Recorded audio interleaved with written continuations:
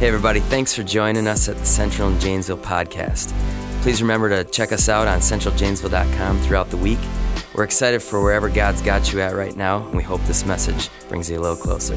Thanks.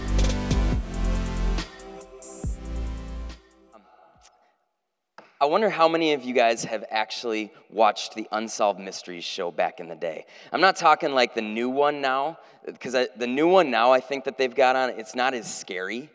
The old one, I don't know the dude's name that did Unsolved Mysteries, but he terrified the living daylights out of me every time I heard him speak. There was something in that guy's voice. I remember one time, my older sister happened to be watching it Home Alone one time, and she had to go and drive over to the neighbor's house. That's how terrifying this guy was. And the stories weren't even all that scary all the time. It was just the way this guy would talk. They would have, it would be dark, and they'd have this music going that was just like eerie as all get out. And this guy could get on and he could talk to you about how to make scrambled eggs, and you'd be terrified. He'd get this voice and be like, "You take the egg that was so mercilessly taken from underneath its mother, and you crack it, and you watch the lifeless chicken's body ooze between your fingers, and then you take a fork and you stir it." The voice is not even close, but you get the sense of, are you terrified right now? No, probably not, okay. But every time I watched that guy's show, man, it would terrify me. Again, the stories, it didn't matter what the story was. I remember one time, and this story sticks so vaguely in my head. There was a story of this family was like, they were driving down a freeway. And as they're driving down the freeway, the daughter in the back seat says up to her mom and dad, "I see our dog running out in the field out there." And you'd be like, it's not a big deal. Well, it's really foggy out. And so the fogginess is kind of eerie. And he's talking as eerily as you possibly can imagine. And then she's like, "Yeah, our dog's out there." And you find out that the dog was dead for a while. Yeah, and so I saw that face. That's what I thought too. It terrified me, guys. And so they stop the car on the side of the freeway. And they go out and they look for their dead dog, you guys. And as they're looking for their dead dog, this big pileup happens out on the freeway. And now I'm listening to this and I'm like, well, yeah, because you stopped on the side of the road and everybody had to swerve or something. But they think that their lives were saved because of their dead dog in the field. This stuff is crazy. I still remember it to this day, that story. And it was this dumb story, and I was terrified. There's something about Unsolved Mysteries, the way that this guy would talk, that just would scare me like crazy. And honestly, it's not always a story, but it's the fact that it's a mystery. There's something about mysteries that, I don't know about you, but I will not watch Unsolved Mysteries, the old school show, because it was too scary. But other stuff, like I love listening to true crime podcasts. I know it's a little dark, but there's something about mystery that intrigues us. It gets us kind of sucked in.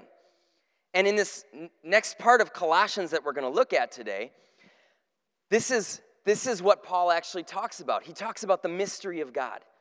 And I love the way that he talks about the mystery of God. This mystery that has just kind of always been there since the beginning of time that people have about who is God. What is the answer to this mystery? And truth is, some of you might be in here this morning and you're at church because you're actually trying to figure out what this mystery of God is. Some of you have been at church a lot in your life.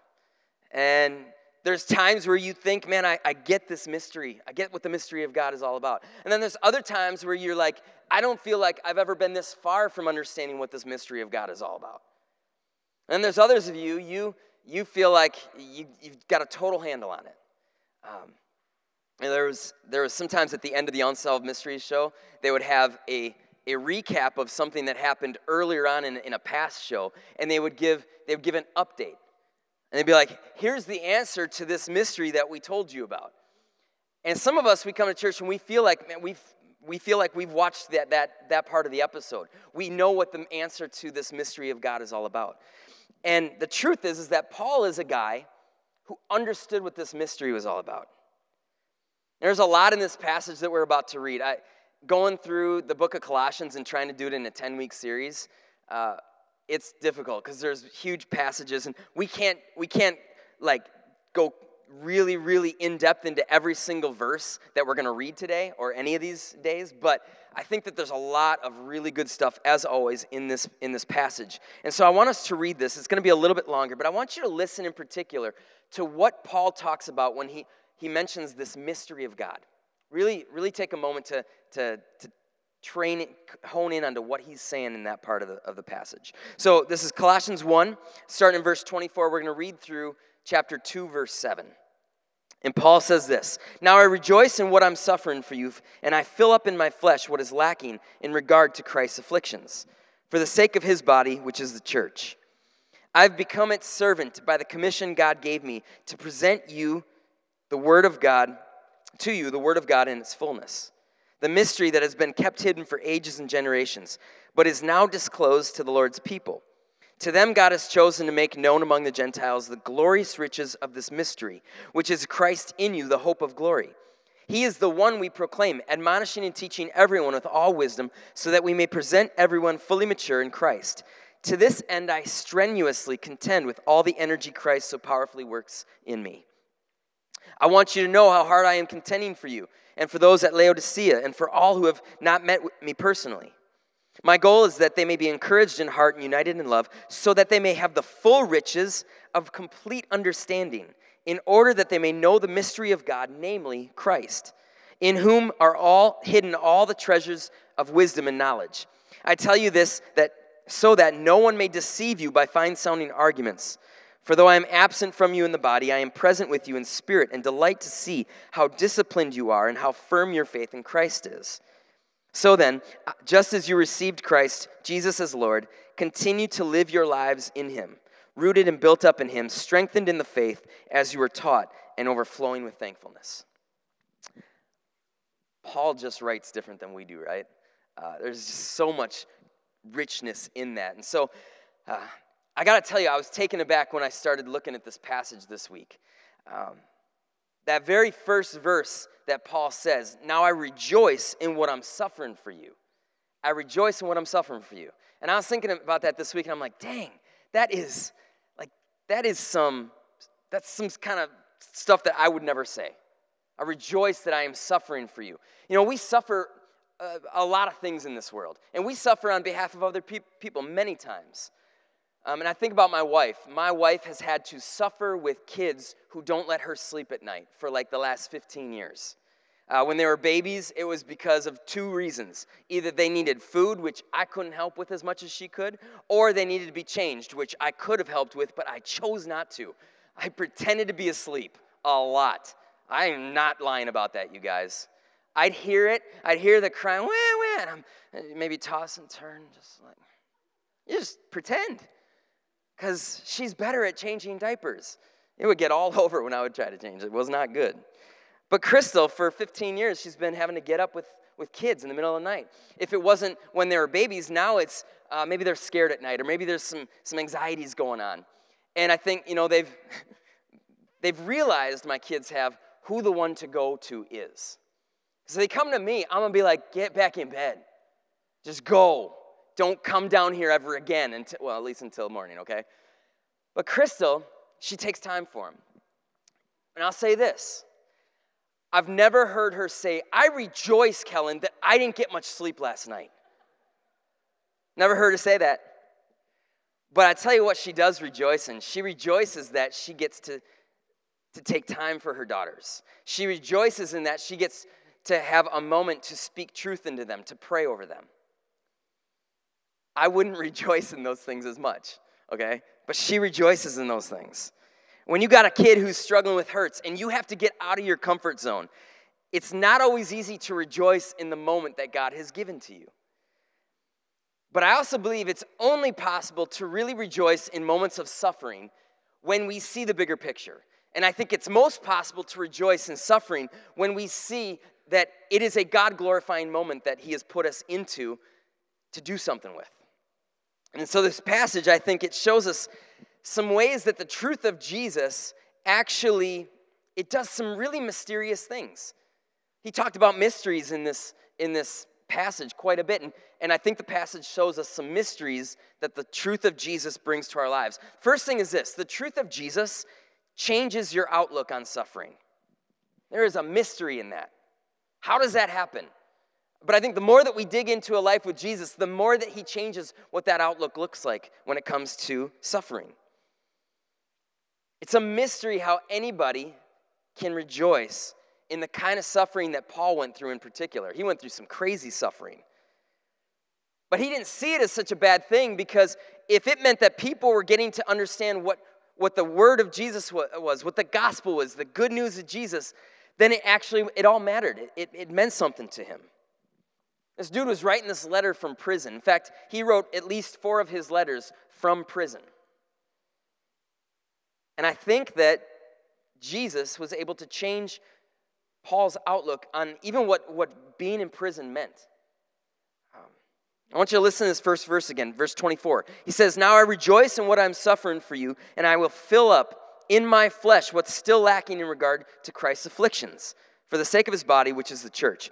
I want to take a minute, and I actually want to go hit on the second part of this verse, because it's probably the most confusing part of this whole passage. Just keep it up on the screen for just a moment so people can keep looking at it if they need to. But he says something here that it is, you ever go into the garage and you want to get an extension cord? And you get to the extension cord and you're like, this thing is all twisted up. Some guys are amazing. They know how to wind up an extension cord, and then you take it off, and then you just like drop it, and it's like butter, and it just comes out perfectly. I don't know how to do that. I wind up an extension cord, and then I try to undo it, and it's just knot after knot after knot after knot. And I'm going to be honest with you, it feels like this passage is one of those things where we have to unwind. Like, what is Paul actually saying here? Because I read this, and I go, in regard to Christ's afflictions. When we think of Christ's afflictions, a lot of times what we think of is what Jesus did on the cross. This awful affliction that he suffered for us on the cross. But he says, I fill up in my flesh what's still lacking in regard to Christ's afflictions. We have to understand, there is nothing in the rest of Paul's writing or throughout the New Testament where they make it seem like Christ's affliction on the cross wasn't perfect, that there was something not full about it. Instead, what we see in Scripture is what Jesus did on the cross. It was a one-time for all time type of thing, that it gives us salvation, it gives us freedom, it gives us forgiveness. So what is Paul saying in this passage? I don't believe he's actually talking about Christ's affliction on the cross. I believe what he's talking about is the affliction that he went through and endured in life throughout his ministry, throughout even before his ministry. Looking back at the 40 days that he spent in the wilderness, wandering around the wilderness, being tempted by Satan. That was an affliction. You think about his time that he walked around with people and had to walk in sandals on dirt roads and had to be in all these situations that I wouldn't want to have to be in, and to deal with people who are not easy to deal with. In his time on this earth, he dealt with a lot of difficult stuff. He denied himself daily. He spent time to go out and pray early in the morning every single day. He didn't enjoy the worldly pleasures that he himself had created. And I think what Paul's trying to say here, there's a commentator that says something really good about this. I want to read it. He says, the church is built up by repeated acts of self-denial in successive individuals and successive generations. They continue the work which Christ began. Jesus is no longer walking this earth and able to suffer in the afflictions of ministry and to let people know what the good news of Jesus is. And so what Paul is saying here is what Jesus is not able to do right now, I'm able to do. I'm able to go into the world and suffer for him so that other people can know what the good news, what the gospel of Jesus actually is. So now it's our job to take up that effort, to be the church that's repeatedly choosing to deny ourselves as individuals every single day, for the sake of others coming to know what this great mystery is, the mystery that we find answered in the person of Jesus. And even as a prisoner, Paul is able to recognize that there is still more that he's able to endure for the sake of Jesus. Jesus is with us in our suffering. That's what Paul realizes. He's with us in our suffering. And all that suffering is aimed at something better. It's aimed at something that is eternal. It's aimed at something that is beyond ourselves. And so from the time that Saul, that's what Paul's name was when he was on this road to Damascus and this bright light shone down and Jesus spoke to him and he changed from that point on, he decided to live for Jesus. So from the time that this Saul who became Paul was on the road to Damascus, no matter what he went through, he was contending for others to get to understand what this mystery of God was all about. Suffering looks a lot different when it becomes about the mystery of God being made known to other people. We can look at our suffering in life a lot differently when we put on that eternal frame of reference. Paul went to prison for the gospel many times. Paul was beaten for the gospel. Paul was in shipwrecks for the gospel. And to him, it was all joy. It was something that he could rejoice in. To me, it's crazy that a guy suffered as much as he did and still he just had this attitude. I can rejoice in this because it's for something that's bigger than me. When I suffer for the sake of Jesus, I know that that's not my attitude a lot of the time. The rest of the world will find it to be a mystery when you and I can suffer things for the sake of Jesus and have a good attitude about it. Your hope-filled attitude in difficult circumstances could become like the mystery podcast that so intrigues someone else that they have to find out more. They have to find out why you not only endure tough times, but can actually be joyful in difficult times. And that mystery, it speaks to people. I was listening to a podcast last night when I was out shoveling, a mystery podcast, and it was a crazy story, and I just couldn't help but keep on listening to it. Even though as I'm shoveling and it's in the dark and I'm shoveling and I'm thinking that there's somebody coming behind me, guys, because I'm terrified of what I'm hearing, okay? But it's intriguing. And I think that when our attitudes resemble joy and rejoicing in the difficult moments, that will attract people to the story of what we're called the gospel, the good news of Jesus. And one little side note that I think is actually really important before I go to the next point here. I think part of the reason that Paul was able to keep this healthy outlook when he was going through all this stuff was in the midst of it, he kept serving people all the time. He said, I contend with this. I go out and I will continue to serve people. I will continue to bring the gospel to you.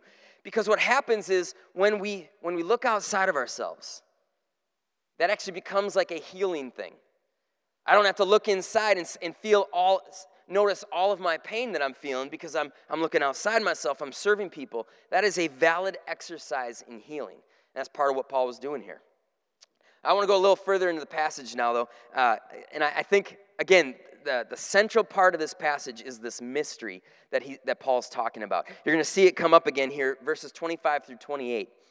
He says, I have become the church's servant by the commission God gave me to present to you the word of God in its fullness. The mystery that has been kept hidden for ages and generations, but is now disclosed to the Lord's people. To them God has chosen to make known among the Gentiles the glorious riches of this mystery, which is Christ in you, the hope of glory. He is the one we proclaim, admonishing and teaching everyone with all wisdom, so that we may present everyone fully mature in Christ. What's important to understand here is we are lucky in that we have the New Testament with us. People that Paul was writing to, they didn't have the New Testament. And because we have the New Testament, we actually don't understand, we don't realize how lacking the Old Testament actually was. The Old Testament was talking about these promises and this promise of this person to come into the world and to save the world, and they never saw it. We have that. We have that answer. We know that there's something more that has come. But all these people that were living, even in Paul's time, really, they didn't have that. But I don't think that we are much different than people living in Paul's day. I want you to look around and tell me that people aren't constantly looking for something that's better. Old Testament, they were constantly looking around for the Savior that was going to come, that was going to be better, that was going to bring something better. And I think that we do that same kind of stuff all the time. You look at how many of you go out and you get the most brand new iPhone, even though your iPhone works completely fine, maybe has one little scratch on it, but that new iPhone comes out and you're like, I gotta go get that. And so you go out and you get what's better, even though the phone that you have is better than everything that's been made before it up until this last, 2 seconds. The divorce rate's through the roof, and a lot of times what happens is people, they get into another relationship thinking that's going to be better, not realizing that maybe what had to happen, they also had to have some healing in their own heart, in their own mind, in order for things to get better. People buy new homes, new clothes, new cars, whatever else it might be, hoping that they find the answer to this mystery of finding better, and they can't find it. I think we all seem to have this desire in us that we want better. We know that we're desiring, we're lacking something in the world, and we want better. And it seems like it's a mystery to us until that mystery was answered in the person of who Jesus is. The truth of Jesus is the full answer to the ancient mystery of God. I think that's really one of the main points of what Paul's trying to get to us here. We talked about this a few weeks back earlier in the book of Colossians. Colossians 1:15, Paul wrote, "The Son is the image of the invisible God." He is everything that we need in God. And I don't want to rehash what we talked about a couple weeks back, but having Jesus as our answer to God, it actually opens doors for us. And I love these doors that it opens. It opens a door that's both easy to access, but also it's impossible to fully comprehend. The door to Jesus is easy to access, but it's impossible to fully comprehend it right now. I want you to look at the next portion I want to talk through is Colossians 2, verses 2 and 3. And this is really that part, if we talk about the part that of a passage that hums, this is it right here. Paul writes, "My goal is that they may be encouraged, the church, in heart and united in love, so that they may have the full riches of complete understanding, in order that they may know the mystery of God, namely Christ, in whom are hidden all the treasures of wisdom and knowledge." What I'm reading here, this is a beautiful part of this passage. I think it's both easy to understand and it's mysterious. The truth of Jesus is simple and rich, yet it's always revealing something more. The gospel, the good news of Jesus, is simple and rich, but it's always revealing something more. Notice that Paul says his goal is to encourage people so that they could have complete understanding in the knowledge of this mystery of God. When we come to know who Jesus is, that he came into this world to live perfectly for us and to die for us, there is a complete understanding that we can have in what it is that he has actually done for us to redeem us. But I can't get over this verse because it actually, what's really cool to me is the layering in this verse. This verse is layered in a way that Paul is expressing some real richness and depth here.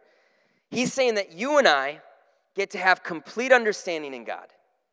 Complete understanding in the mystery of God because we've seen Jesus. But then the next part of the layer says that there are always more treasures that are yet to come your way. When you know Jesus, you know everything you have to know, but the more that you know him, there is more treasures of wisdom and knowledge that come every single day. This is a really gratifying statement, I think. It's a statement that gives me hope in the ongoing relationship that we get to have with Jesus.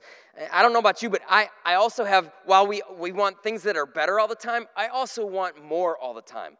I want more in my savings account, more in my retirement account. I wouldn't even mind more in my checking account sometimes. I want more of everything. I want more dark chocolate with sea salt all the time, every single day. At least 3 squares of it, usually 4, okay? I love it.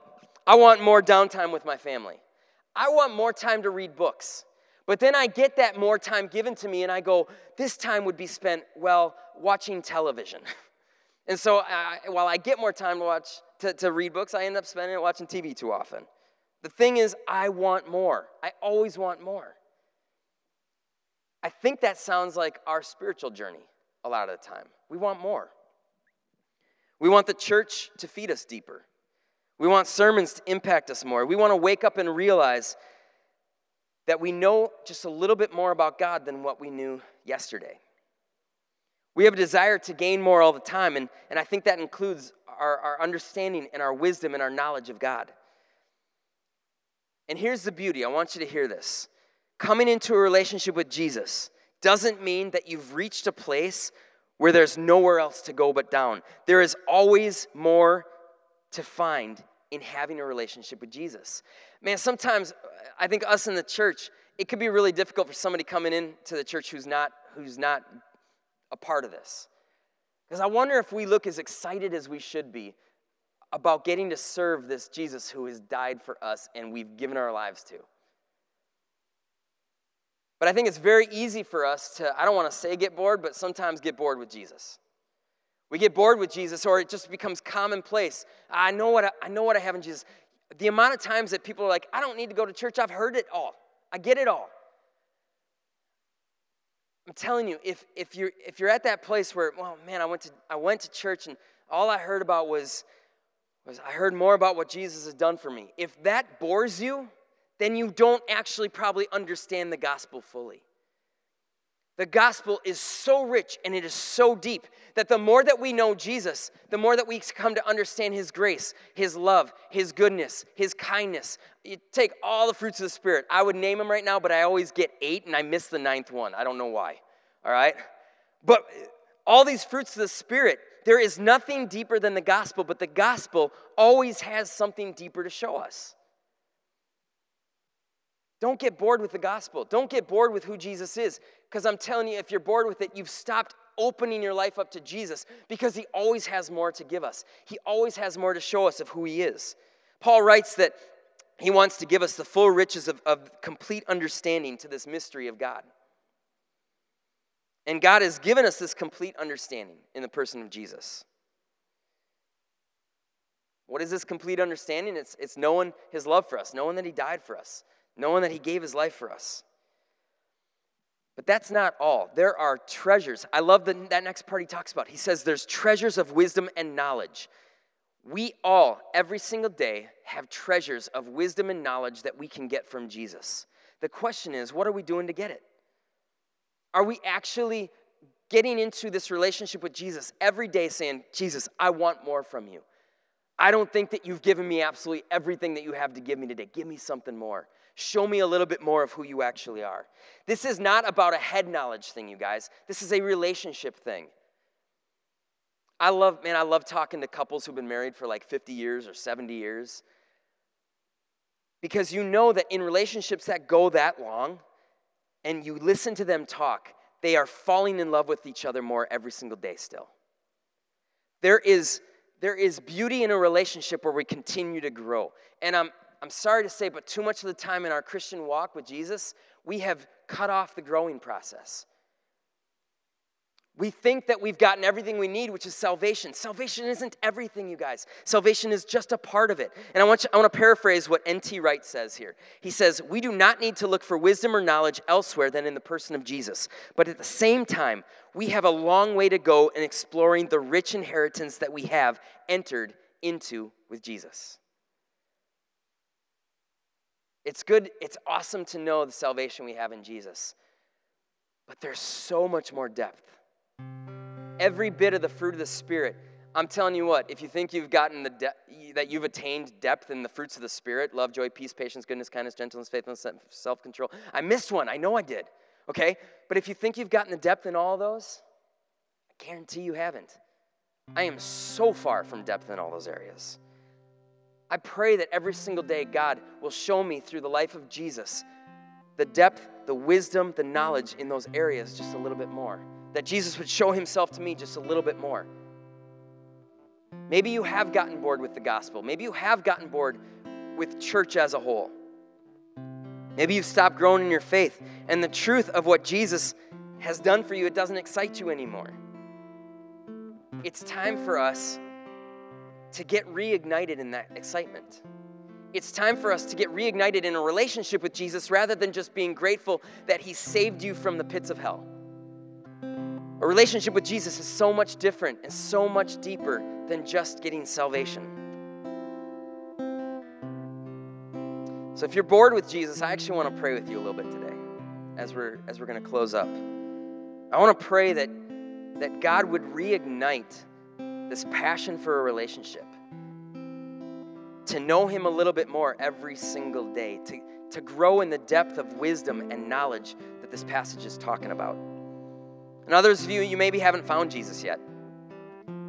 Maybe it's because we Christians have not done a very good job of showing you that there is reason to be excited about Jesus.